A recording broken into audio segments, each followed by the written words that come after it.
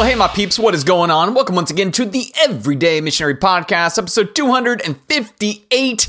And today is not like a normal podcast, all right? Today is for all you like TheoGeeks that are out there that maybe you kind of like thinking about theology, talking theology, kicking it around with your friends, posting stuff on social media, whatever it is.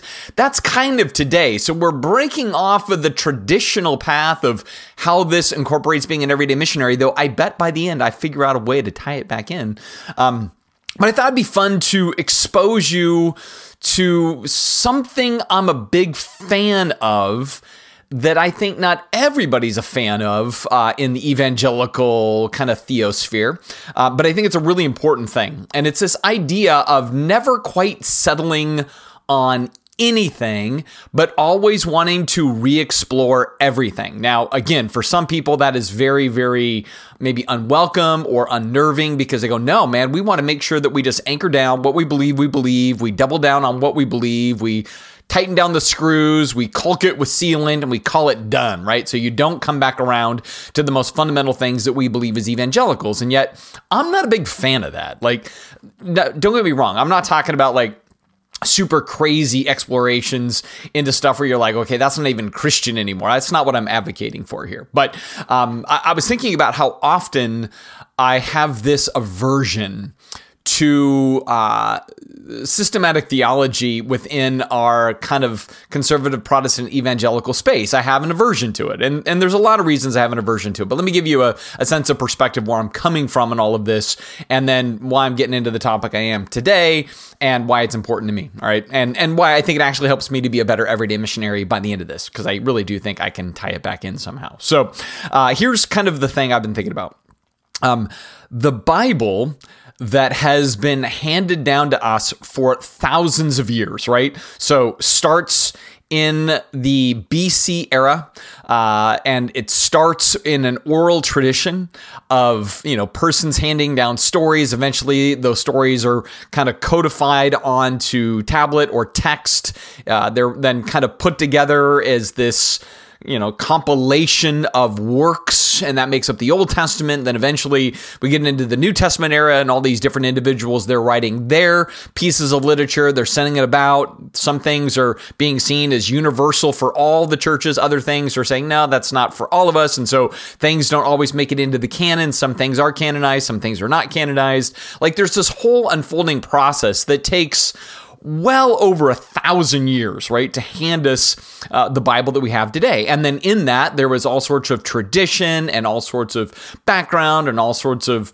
kind of social, political, moral backgrounds to all of these different things. And so from that, we're given a Bible that if you are handed that Bible with zero guidance, right, you're just given that book and you don't have any outside resources, you don't have any like kind of intellectual Sherpas to take you on the journey up the mount of Mount Biblicism or whatever else, like all of it is going to be then really kind of confusing, and it's going to be messy, and you're going to see things in there that are troubling and other things that are beautiful and some things that are incredibly inspiring and other things that are just deeply discouraging, and you're going to see profound wisdom, and then you're going to see the very people that wrote the wisdom be completely unwise and dumb, right? Like there's going to be this whole crazy mess in there, and you're going to then get into the New Testament where you think it gets cleaner, but you're going to see Jesus advocating for things that seem to run contrary to sometimes the things that Paul says. Not that they really do, but on the surface of it, it might look like that. Like Jesus talks a lot about, hey, you're going to be judged for your good and your bad, where Paul's like, no, you're saved by grace. You're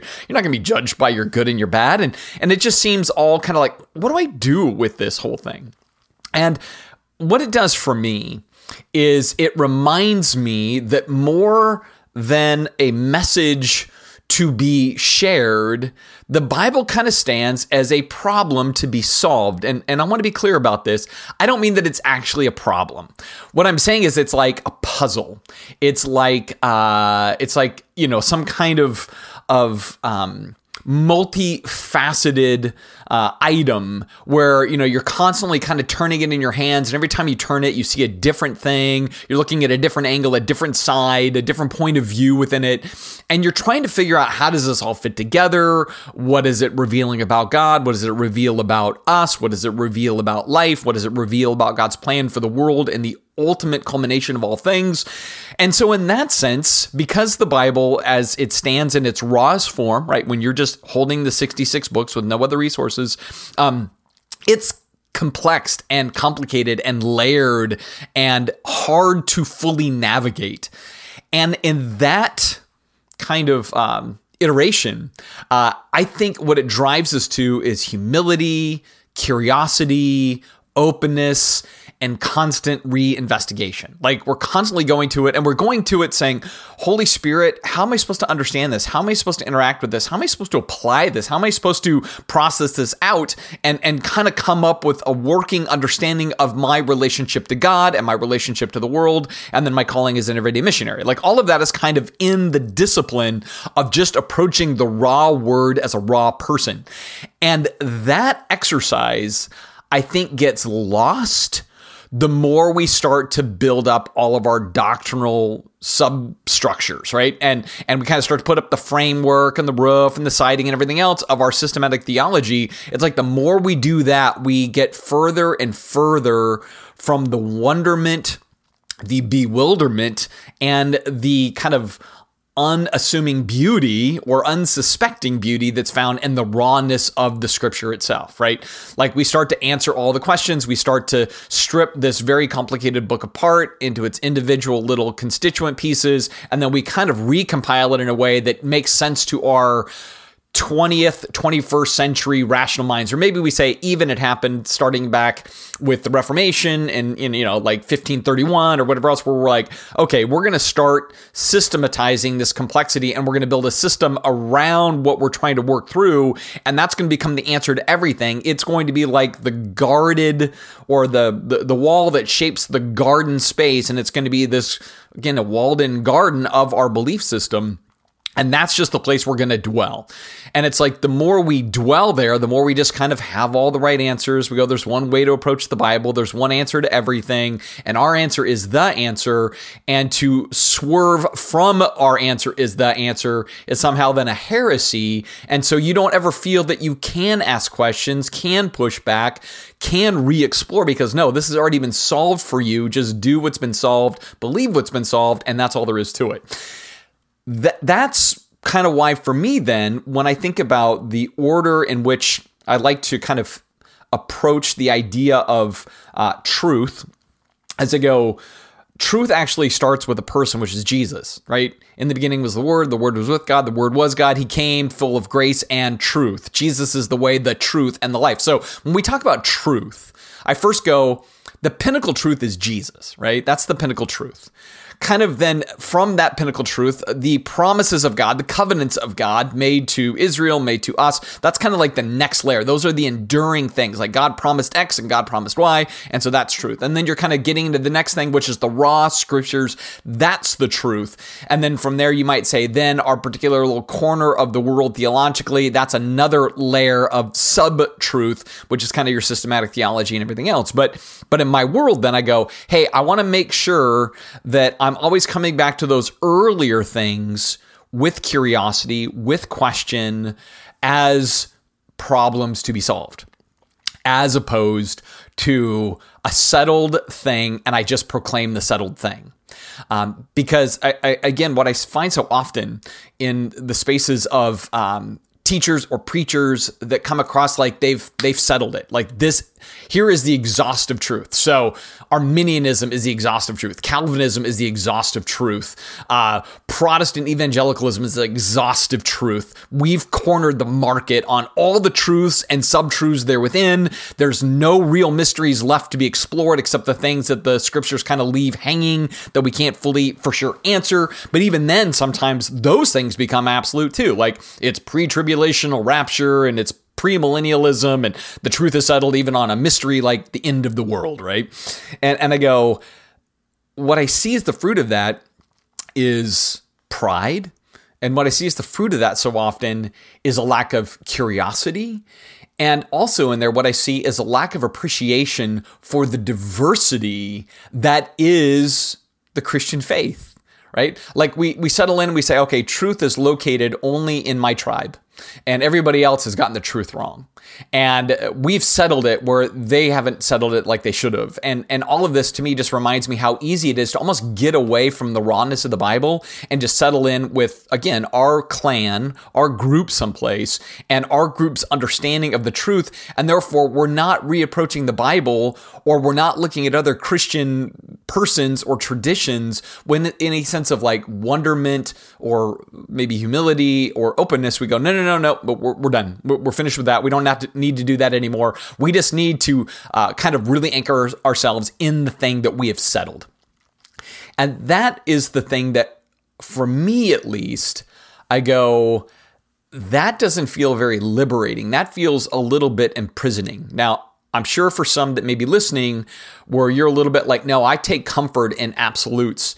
I get it. Or you may say, well, Matt, now what you're saying is there's no such thing as absolute truth. And I'm not saying that. I'm saying there is an absolute sense of truth that none of us can absolutely agree on or figure out. And the other part of this too is, I think the thing that God encourages us to do is to grow in wisdom and to grow in knowledge. And when we start to say that there's that we humans can come up with the absolute airtight theological model within a very finite amount of time, it almost is saying, well, we don't really want you to keep growing, you keep expanding and keep learning. No, we want you to get to a point where you've learned, you've grown, you've figured it out, and now you just camp on that which is known, and there's no longer really learning or growing. It's just stalling at the point where we say, this is the absolute answer. That's why I'm an advocate of saying no. I think we're always meant to be looking at the Bible with fresh eyes and fresh hearts, because part of what's true, whether we always want to acknowledge this or not, because it starts to feel a little bit subjective, part of the way we tend to read the Bible is by way of our life experiences. Like as you go through life and you have new challenges, new heartbreaks, new victories, new exposures or whatever else, it does shape the way you're approaching the Bible. And I think part of this is because God has this higher order to it, right? We can get into the weeds of what's the exegetical meaning of a text that Moses penned, and we're supposed to understand the exact meaning of the time based on the culture, the language, all of that kind of stuff. We can do that. But there's another reality that just says, you know what? As you grow in life, you tend to read these stories in new ways. And they mean something a little bit different than maybe they did the first time. Like I know in my world, I've taught the book of Ecclesiastes every decade of my life. So my 20s, my 30s, my 40s, my 50s, I'll teach it again in my 60s. And every time it's radically different. And what's amazing is I get older and life kind of punches me in the face a little bit, and I get the rewards of the beautiful little things in life too. What I find is I am less certain what Ecclesiastes is fully teaching more than I'm more certain. And I think that's a part of the mystery. Like God loves to do everything inverted, right? The greatest is the least, the first is the last. You want to gain your life, you lose your life, like all these opposites. And I think there's another part, like the more you're in the book, it's not the more you become certain of all the details and the interlocking theologies. You become more certain that God is big and you are small, and that there's absolute truth, but I can't know the truth absolutely. And that humbles me as opposed to emboldens me. It makes me a little bit more like, man, I'm going to be dependent on God to guide me, as opposed to I'm going to be the guide for other people to God because I've figured it all out. Like that just seems to be the way that I at least look at this and go, no, man, that's just not helpful. I think we're meant to have, even God way more celebrates humility over pride. And you look at the religious leadership that Jesus was constantly fighting with, they thought they were right on a lot of stuff. And Jesus is like, dude, you totally missed it. You've misread it. You don't understand it. Your hearts are not soft. You're hard. You think you're wise, but you're foolish. Like all of that is kind of buried in what he's getting at with them. And I still think it comes back to the fact that the way we're to approach this again is, all right, God, what do you want me to learn today? And we do that every day. And in that, God, what are the places where I've assumed I've figured it out and I haven't figured it out? And what are the fruitful outcomes of the right approach to these things versus the wrong approach to these things. And what are ways that maybe I would have said I could never see it this way before, but maybe now you want me to see it this way for the first time because that's the next layer or iteration that you are building into my life. So like an example for me would be like, I constantly go back to wanting to understand exactly what the cross does. Like that's a big one for me, right? Like I'm always going back to what does the cross do? Because for me, early on, I was taught about atonement, not from really exploring the Bible, but because I was instantly thrust into a particular theological background that said, all right, here's our systematic approach to understanding what the cross does, how the atonement works, what this all means, the wrath of God on Jesus to atone for the sins of people. And so God crushes Jesus in this only way God can be appeased is by destroying something or someone. Otherwise, God can never be satisfied unless someone suffers for sin, right? And that was the system I was just trained in, right? That's what it is. And I didn't question that for a long time. And then I started like just looking at the Gospels going, why do the Gospel writers, Matthew, Mark, Luke, and John, not highlight any of that kind of thing? Like you would think if they were really wanted to focus on, Jesus comes so that God can express his hatred of sin on something, and Jesus is the something. And so God enjoys thrusting wrath on Jesus. Like you would think that the gospel writers would want to get into those weeds to some degree, but they don't get into that at all. Like it's kind of strange, right? And I'm not saying that there isn't maybe in Paul and other things like places we might look and go, is that what's going on? But see, for the longest time, I'm like, that's just what it was. And then I remember just kind of going like, wow, I feel like I was trained in a system before I really tried to just explore for myself what God is maybe saying about the cross. And then from that, it became kind of multifaceted. I think even more than ever, I think the way I look at the cross, I go, it's the most beautiful way I've ever seen it. And it's incredibly far from the model I was originally trained in. Now, I'm not completely throwing out baby with bathwater or anything like that, but I go, man, I'm far more captivated by the notion that Jesus is God, Jesus comes into the world, and he does the opposite thing time and again. And the most opposite thing he can do is, as God, he takes the wrath of people, right? Of every kind of population, religious, secular, political, just kind of communal, his friends, his foes. Everybody kind of is against Jesus in the cross. And then he's like, forgive them. They do not know what they're doing. Like the most powerful things about the cross, I think, are found in the Gospels. And in there, you see where our tendency is to say, you know what? Justice is retribution. That's what we tend to do. Justice is retribution. And what you see Jesus doing in the cross is saying, no, I'm going to take all of their hatred and I will absorb their hatred in love, and I will not retaliate in judgment, but rather I will extend forgiveness, right? And so while being God, he doesn't do what is fully in the wheelhouse of God to do. Say, you all are being unjust, and now I'm going to pour out wrath on you all this day. Like that would have made more sense. Like more than God pouring out wrath on Jesus, it would have made sense for like God is proving humanity is sinful, and I will pour out wrath on all of them. And instead, it's like what we have is this connection between the Father and the Son saying, we're going to show something opposite than what is earned or deserved. And we're going to show that this is the epitome of love and restoration in the face of hate and retribution. Like, to me, I go, that is a far more profound and beautiful, frankly, I go, that can only be divine, right? To have that kind of disposition.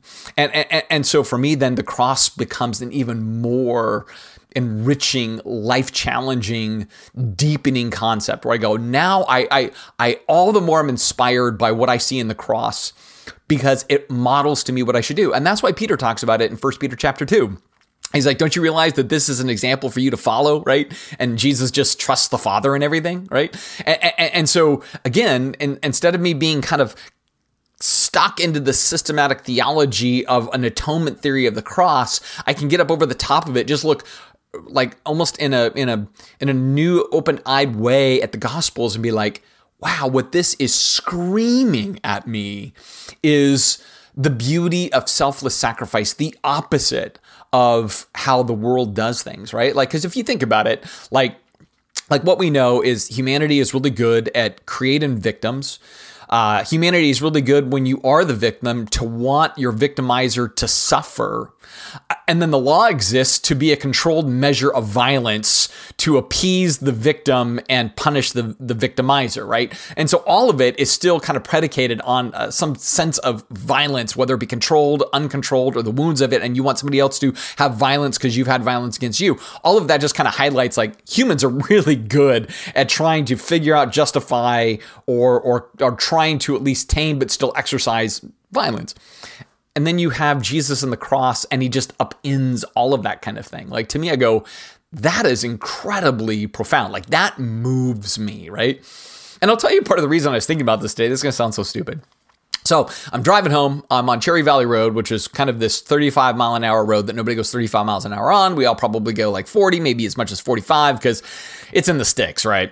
Anyway, there's this car just riding me on Cherry Valley and I'm going like 45. And this is like, for me, the limit. Like, I'm not going to go faster than that. There's deer, there's bus stops, there's all this stuff. You know, I don't even feel good at 45, right? But I confess I'm sinning and I'm speeding because this guy's really on my tail. And then he decides to pass me, right, on Cherry Valley, which is just madness. There's no places to pass. And I remember going, man, as he passes me, I really hope a deer jumps out and hits his car.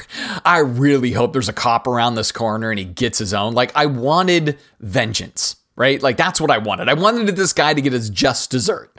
And I go, because that would be just. And so I'm thinking it. And then as soon as I'm thinking it, I'm like, oh yeah, this is so contrary to the cross. Right? And part of that, what I was just really kind of mesmerized in my own person is that I value more of a pacifistic approach to life. Like kind of more deep down in my bones, I'm a little bit more a fan of leaning that way a little bit more. And how actually deep inside me, that's not fully the case, right? And so I wanted another person to suffer because I felt that they were being unjust against me, and I wanted them to be punished for being unjust against me. And it just reminded me then that my issue isn't really justice, it's vengeance, right? I want retribution to be poured out on them in some way. I want, you reap what you sow, to hammer them. And I thought how toxic it is for me that in my being deluded into thinking what I'm really wanting is just fairness or justness or somebody that's doing something wrong to be set right. When I really dug down deep and I thought about myself, I'm like, no, what I'm wanting is for them to suffer. I want them to be pained. And that is a really sinister thing in me, right? And so, as that was happening, I thought about that. And then I thought about the cross. And then I thought about what's so beautiful about, I think, the way I see the cross predominantly now is not, here's another example of how somebody needs retribution. God needs retribution. So he pours out wrath on Jesus. And that's the only way God can be satisfied. Like as I think about that model, I understand it's a theological concept. I understand that there's verses to support it and everything else. But as I kind of think about it more, I go, like, how much is that almost putting God in a space of almost like he is now at the mercy of, he needs his wrath satisfied by killing, crushing, or punishing something. Otherwise, he's never going to be fully complete unless he does that. And I thought it's interesting because I get the idea that God needs to be just and God needs to be holy and God needs to be love and God needs to be peace and all the things that God needs to be because that's his character. It's the essence of his person. It's his nature. He can't not be certain things. But I thought, man, that really does put God at the mercy of himself in a way that I go, it's kind of like, can God make a rock so heavy he can't lift it? And the answer is no, because now the rock is mightier than God. I go, can God get so worked up over justice that now he needs to express his wrath to be balanced again in himself? And I go, that's kind of like the rock, to me. Like I go, and it doesn't even seem to be the most beautiful part of the cross. The most beautiful part of the cross to me seems to be that the Father and Son are on the same page in mission. And that the Father and the Son at the cross highlight the oppositeness of the world. And while they could express wrath on those who are earning it that day, they express love and forgiveness in the place of wrath. Like, that seems to me to be a far more beautiful portrait of the cross. Now, it's not the only portrait of the cross, right? I did a thing in the Gospel of Luke a few months back, and I talked about all the different atonement theories, and there's a bunch of them. And I think they all bring different value to the table. I really do. And maybe that's a part of what I'm getting at too. Like the more we explore, the more we think, the more we try to ponder the problems of the scripture, right? We're trying to solve the problems. And again, I want to emphasize it's not the problem, but there are problems when we read it that we should be trying to process and work through and solve, and keep doing that throughout our lives. We never stop or stall. We never say, okay, I've settled it, it's done. But we're always coming and saying, God, give me fresh eyes to understand you more deeply, because the reality is there's probably far more layers to this than any of us will ever understand in this life, right? Because part of what we're dealing with is an infinite God, right? And it's an infinite God expressed in a finite book for sure. But because the book is finite, but it's revealing an infinite God, we don't want to just start to assume that we can, almost have finite answers for everything about God that is in the book. We go, no. It's a portal to something. And it's a portal that constantly demands we reinvestigate, we rethink, we renegotiate our understandings, we kind of redeploy ourselves to look with fresh eyes in different ways and let God guide us in that process. That sounds a little mystical, I know. It sounds overly spiritual, I know. But I actually think that's a healthy approach too, because in the Western world, we turn everything into like a formula, right? And we go, that's kind of the way we're going to approach it. And there's going to be a one size fits all because that's the way modernity works. That's the way the Enlightenment encouraged us. There is one answer to everything. And I go, yeah, but God has given us a very unique set of documents here. And then in that, he's given us the Holy Spirit to guide us in those things. And he's put Jesus in us to explore all of these things. And I know for me, as life goes on, there's many things that I've held dear that now I hold loose. There are many people I used to say, man, we don't even have the same Christianity. And now I'm like, I see more of Jesus in them than sometimes I do in the people I'm most esteemed within my theological tradition. Right? And maybe that's the other thing about this I think is so valuable. I find more and more that I go, hey, my walled garden of conservative, evangelical, Protestant Christianity, man, it's given me a lot. It's still my home. That's where I dwell. It's where I take my boots off at night, right? It's there. But I realize that there is an ecosystem of Christianity also. And in the ecosystem of Christianity, there's going to be, again, there's going to be like forests, and there's going to be swamps, and there's going to be grasslands, and there's going to be tundras, and there's going to be all these different things that are out there. And yet, as I look at those things, I go, wow, you're showing or revealing an element or an essence of Jesus that is inspiring, that looks like the fruit of the Spirit, that looks like the stuff of the kingdom, that looks like Jesus sounding, feeling, inspiring stuff. And we can learn from those things too.